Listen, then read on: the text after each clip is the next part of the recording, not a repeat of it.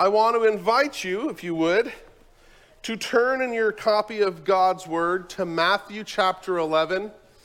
As we pick up and continue, we'll be reading verses 20 through 30, or through the end of the chapter.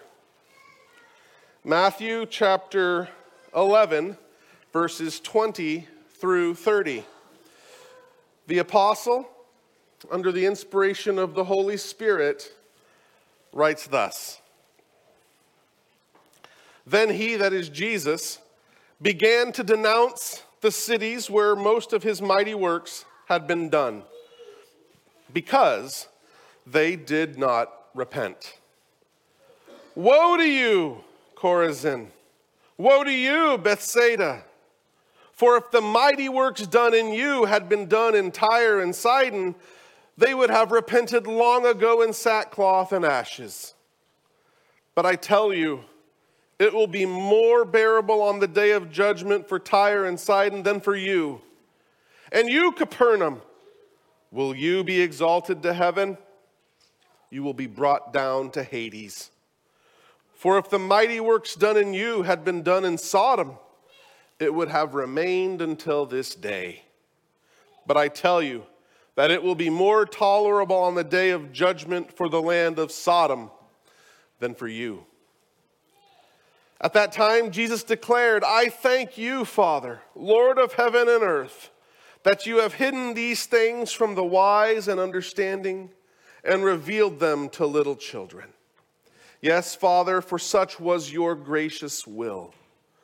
All things have been handed over to me by my Father, and no one knows the Son except the Father, and no one knows the Father except the Son, and anyone to whom the Son chooses to reveal him.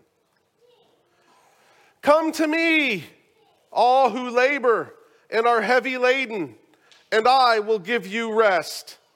Take my yoke upon you and learn from me, for I am gentle and lowly in heart, and you will find rest for your souls. For my yoke is easy and my burden is light. Brothers and sisters, this is the word of the living God. The grass withers and the flower fades, but the word of the Lord endures forever. Let us pray.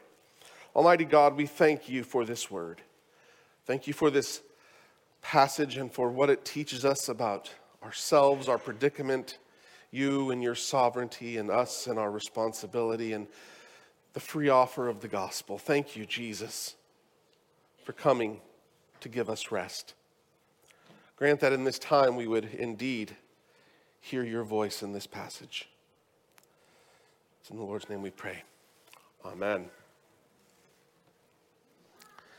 All right, we are in summertime, and summertime makes me think of when I was a boy and at camp, at scout camp in particular. And one of the fun things to do, if you've ever been associated with the scouts, is land navigation. Land navigation with the Boy Scouts is fun, and you learn how to use a lot of tools. You learn how to use a compass. And believe it or not, a compass is for more than simply pointing north, okay? You learn how to use a compass. You learn how to use a topographical map. And then there's a third tool you need. You can't actually do land navigation very well if you just have a compass. And even if you just have the map, you have to be really, really good to use the two of them without this third important tool that connects the map to the compass. You know what it's called? A protractor. What? I had that in geometry class, a protractor. You need a protractor because that's what converts the angles on the bearing of the compass to the directional on the map so you can actually plot and chart a course. I thought I learned land navigation very well until I joined the Army, and I was expected to do it under duress and under the cover of darkness in the woods. And let's just say my skills were found wanting. But I know enough about land nav to know the basics. And here's what I do know. When you're going to plot a course, you have to know, first of all, where you're trying to go. If you don't have your destination, then you will go anywhere, right? Isn't that self-evident? That if you're going to plot a course somewhere, if you're going to plan a trip somewhere, you have to know where you're going. And so using that wisdom in life, I really love the practice of backward planning. Are you familiar with that concept? Backward planning? I hope you are. Even if you're not familiar with it, most of us utilize it in the morning. Or actually, we utilize it at night. When we are faced with the question, what time do I have to get up in the morning? And unless you have screaming children who are going to do all the waking for you and you don't even need to bother with a schedule because they are your schedule. For most of us, though, that question is predicated on the answer, well, what time do I have to be at work? Okay? So you would say, I have to be at work at 9 o'clock. And so then you would say, okay, in reasonable driving conditions, how long does it take me to drive there? Okay, for me, it's a 10-minute drive. And because I'm me, I'll factor in a 5-minute cushion, just so that way I'm not late. Okay, so 15 minutes to drive. Okay, so that's backed up to 8:45. How long will it take me to get to the point of being ready to leave once I've woken up? And I know me. I like to roll around in bed. The days of hearing someone bang trash can lids and I jump out of the bed are over, right? I like to roll around in bed and stretch and moan and groan and get up and drink some water, go to the bathroom, take a shower, make my coffee. I like to have a leisurely morning. So I know for me that no less than, I need 45 minutes at least, preferably an hour. So I like to give myself that hour.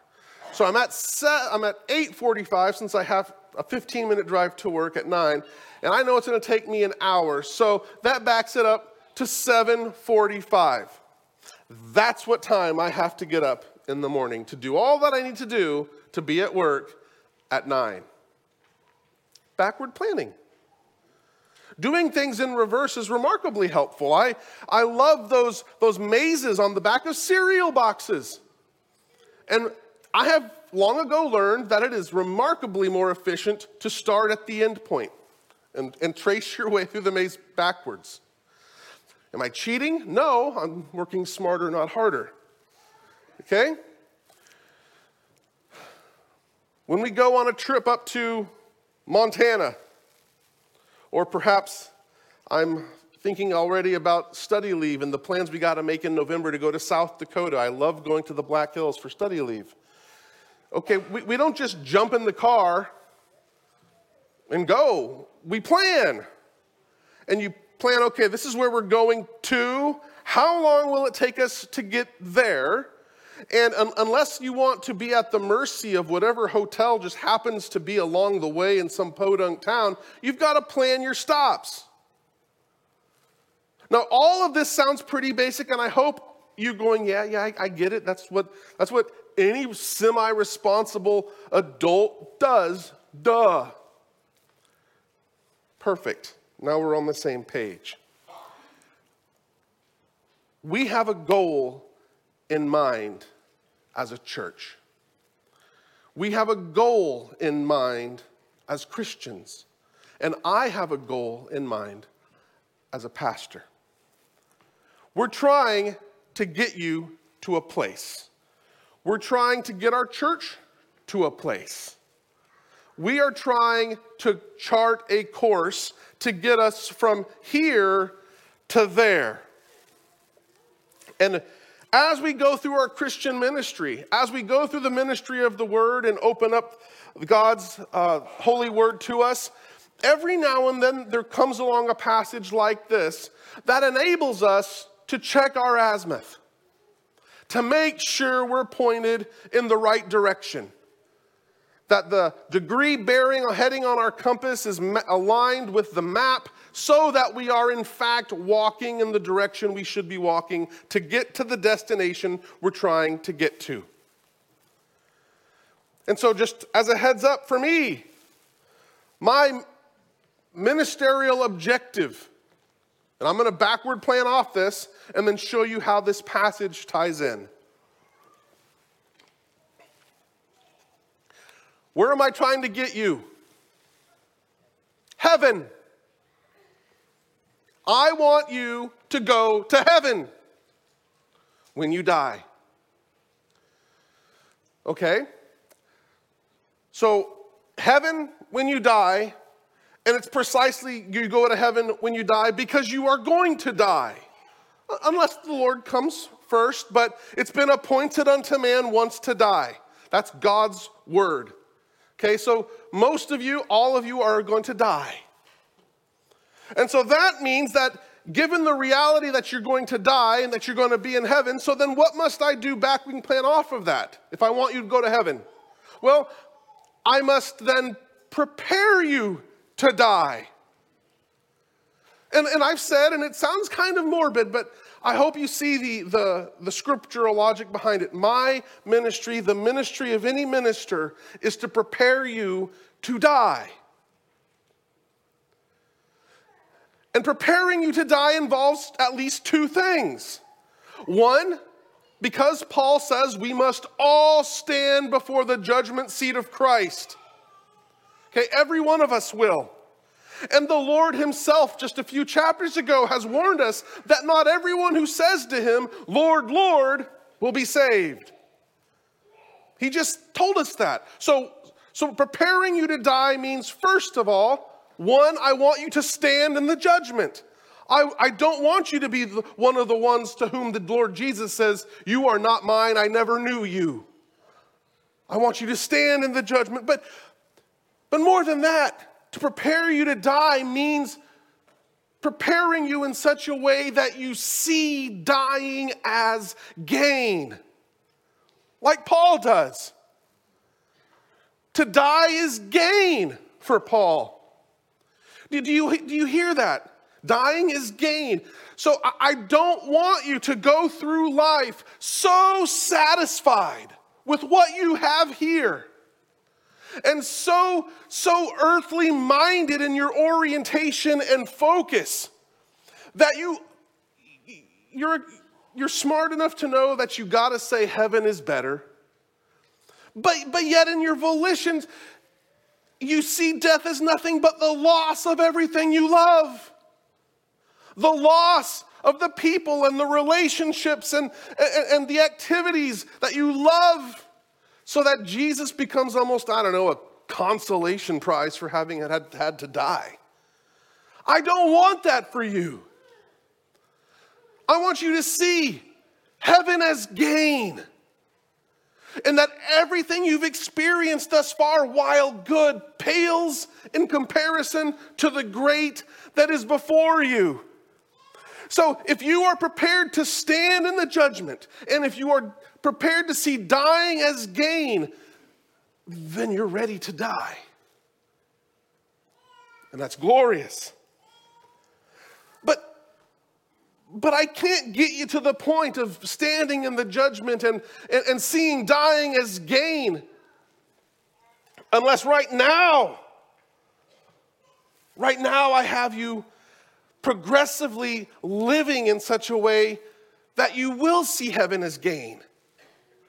That you will long for it. In other words, even now I need you to be living out your great purpose in life, which is, according to our shorter catechism, first to glorify God.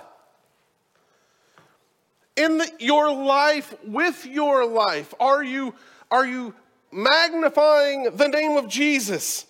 Are you faithfully testifying to that which is true?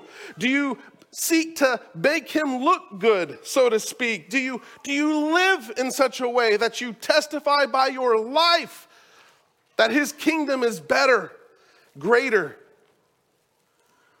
Now it's possible to think of glorifying God in the sense of the doing of and keeping of commandments. But the other half of our great purpose is, it's not just glorifying God, it's glorify God and enjoy Him forever. Because if you engage in all the duties without any of the delight, it's a legalistic drudgery. And you have to understand that the Bible teaches that what heaven is, it's the clarification, the intensification, and the enlargement and enhancement of a beholding of God and of an enjoyment of the relational communion with your Savior that you have now. It isn't like you don't have this now and then you will have it then. It's the intensification and enlargement of a relationship that exists now. So if you don't love and enjoy God now, what makes you think you're going to find Him interesting later? And so, in order for you to be in heaven, I got to help you stand in the judgment, and I got to help you prepare to die. But if you're going to do that, you've got to be living and growing in this now.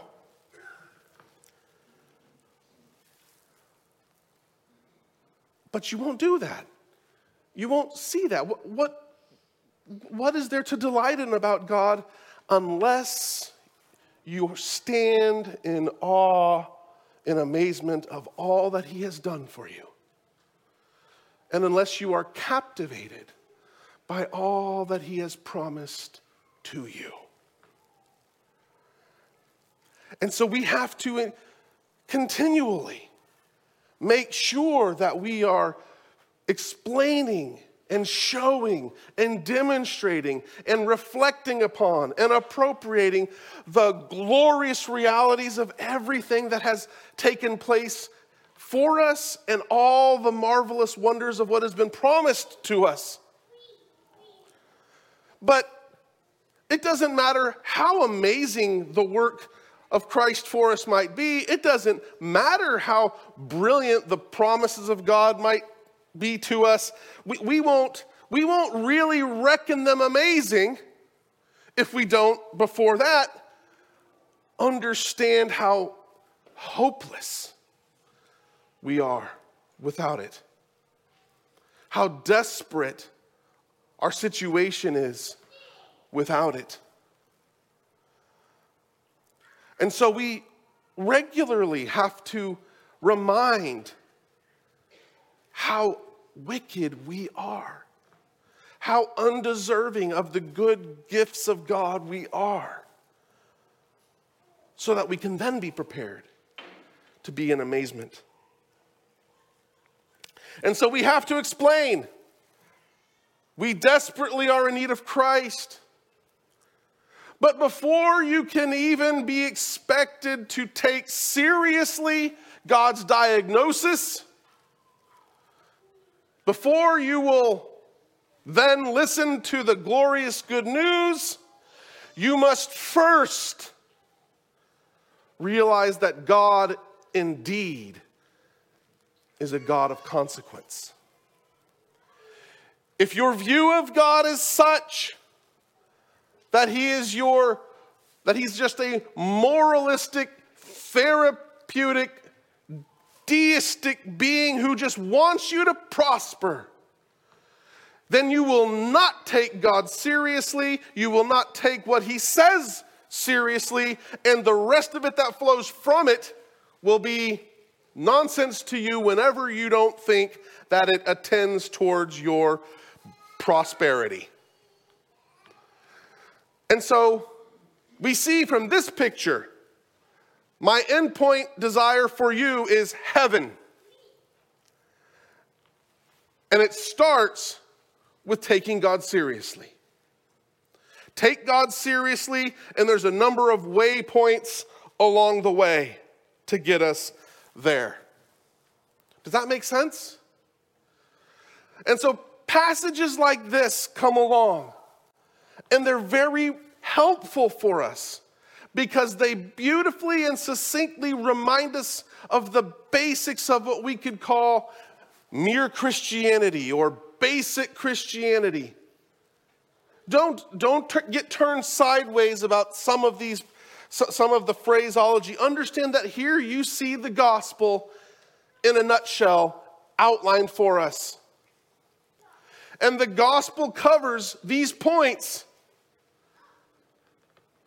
So to the matter of taking God seriously, we have verses 20 through 24 in the woes. The people of many of these towns, including Capernaum, the home base of Jesus in his Galilean ministry, they've heard his teaching. They've in large part followed him. Matthew, to this point, has stressed the largeness and the excitedness of the crowds. But yet, Jesus here indicates there had been remarkably little repentance.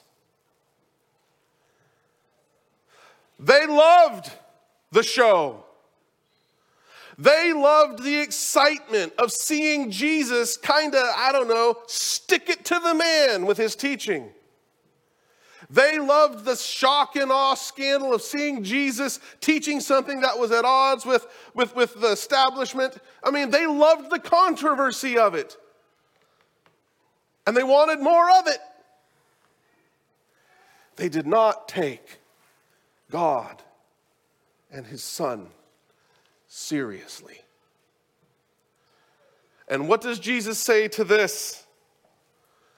Woe. The pronouncement of mourning that comes upon the announcement of the declaration of judgment.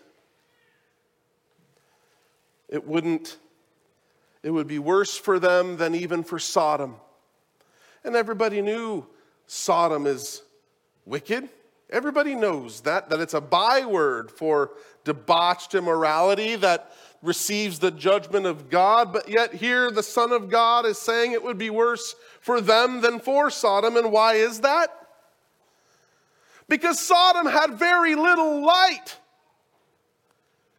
They did not have a prophet come among them proclaiming the word. They did not have a protracted season of repentance. There were no signs and wonders. They were judged and destroyed on the basis of their violation of the natural law of God written on everyone's heart. And here these people had been the recipients of divine blessing and mercy to have the word preached and have the miracles performed, and still they did not believe. Now this passage right here bursts a bubble about Jesus. We've talked about how there's many in our society who will latch on to some facet of Jesus' person or personality or ministry, and they think he's a righteous dude or something like that. Okay, so Jesus here shows that the miracles and all of the works that he had done and all the things that he had done had not been done for mere humanitarian reasons. I'm going to sit there. If you think that Jesus just healed people because he had a compulsion he couldn't sit with people not feeling happy, you're wrong.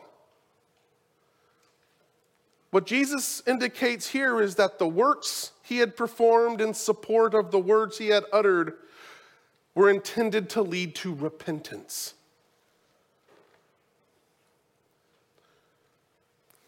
Jesus was not simply a humanitarian. Jesus was not seeking the flourishing of unbelievers as unbelievers. Too many people today think of somehow the work of Christ is wrapped up in helping unbelievers flourish. Wrong. In the common grace of our Lord, it suits his divine purposes that unbelievers oftentimes flourish and build the civilization that create the cradle in which his people exist. But he does not ever pronounce blessing upon wickedness. Jesus comes and speaks and works that they might repent. Why? Because apart from it, look at the example of Sodom. They were destroyed. So in these woes here, verses 20 through 24, we see the reason we need to have Christ come amongst us at all is we are damned apart from it. We will be judged because we walk as those who need repentance, which means we walk as rebels. We walk as traitors. And even though the moral law of God is written on our hearts just as much as it was on the hearts of every person who lived in Sodom, we are enemies with God. And we need his work in us. And that leads us to the second section of this passage, verses 25 through 27, in which you see the sovereign Son. These three verses showcase the sovereignty of God to hide and disclose knowledge at his discretion, at his will. And it begins by asserting the sovereignty of the Father. But then it asserts the sovereignty of the Son when it says that the Father has given all things, in verse 27, to the Son. And no one knows the Father except the Son, and no one knows the Son except the Father. And Jesus adds that he has the discretion of whom to reveal it. So we see a sovereign God who in his sovereignty owes no man anything. And there's a desperate need on us to know the knowledge we are to know if we are to be saved. And we see Christ squarely in the middle of it. No one can know the Father except through the Son. And I don't want you to get sidetracked by any other detail than that. If you look at verses 25 through 27 and see anything other than the absolute centrality and necessity of Christ, you are looking at weeds instead of at the great trees. There is one mediator between God and man, the man Christ Jesus. And this passage hammers that home. You cannot know God. You cannot worship God. You cannot have access to God unless you come through the Son, because access to the Father comes through the Son. And so this points then to Jesus. The limelight is on Jesus, the author and perfecter of our faith. The one who even then was before the crowd conducting his ministry and who now reigns from the right hand of the Father. And what does this sovereign Lord say in response to our need? We hear the free offer of the gospel in verses 28 to 30, do we not? He opens his arms wide. Come to me, all who are weary and heavy laden, and I will give you rest. Man, that concept of rest is so important. Okay, there's a great biblical theology of rest. Going back as far as Exodus, when you basically see a battle of the gods, so to speak. You have the God of Pharaoh, that is, and Yahweh. And slavery to Pharaoh looks like toil. And thus, in the Exodus account, the Lord continually contrasts the toil that is theirs in the land of bondage with the rest that he offers. And we see that the promised land itself becomes a picture of that rest. And so in the book of Hebrews, the author picks up that great discussion about rest that is ours. A ceasing from our toil. And specifically, that toil is the routine and of trying to please God through our merits. Trying to earn favor. Because it's all comes by grace. And Jesus invites us, come to me, and I will give you that rest. So here we see the core of the gospel right here in these three parts, our desperate need, pointing us to the exclusivity of Christ and the offer to come to him. Lay down your burdens and come to Jesus and take my yoke upon you because it's light. And he will give you the rest you are so desperately needing. The peace with God that will then flood your existence and make it possible for you to say, the world behind me, the cross before. That will make it possible for you to go through life happy with God's blessings, but still, in a sense, uncontent, looking forward to the city to come, so that when it comes to be your day to die, you won't go, pity me, pity me. You'll say, Jesus, I'm ready. And that's what I want for you. And if you don't know Jesus, that's the starting point. You can't have the Father without the Son. So if there's any sitting here, and maybe your heart is just heavy, maybe you feel the tension in your chest even now, as you're just trying so hard. Turn to Jesus. Lay that burden down. And take his yoke upon you. Because he's gentle and lowly of heart. And he will receive you. Jesus doesn't turn any away who come to him in genuine repentance and faith. Come to Jesus. And he will give you rest. Let's pray.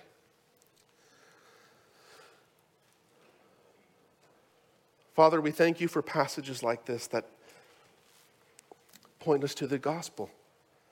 That focus us on your Son, that warn us of our future if we persist in repentance, and that offer us the hope of eternal life and of reconciliation and of rest. Jesus, grant that by your Spirit we would be kept safe in the way, and that we would stay on the correct bearing and follow the azimuth to our destination. Thank you for marking out the trail. It's in your name we pray, O Lord. Amen.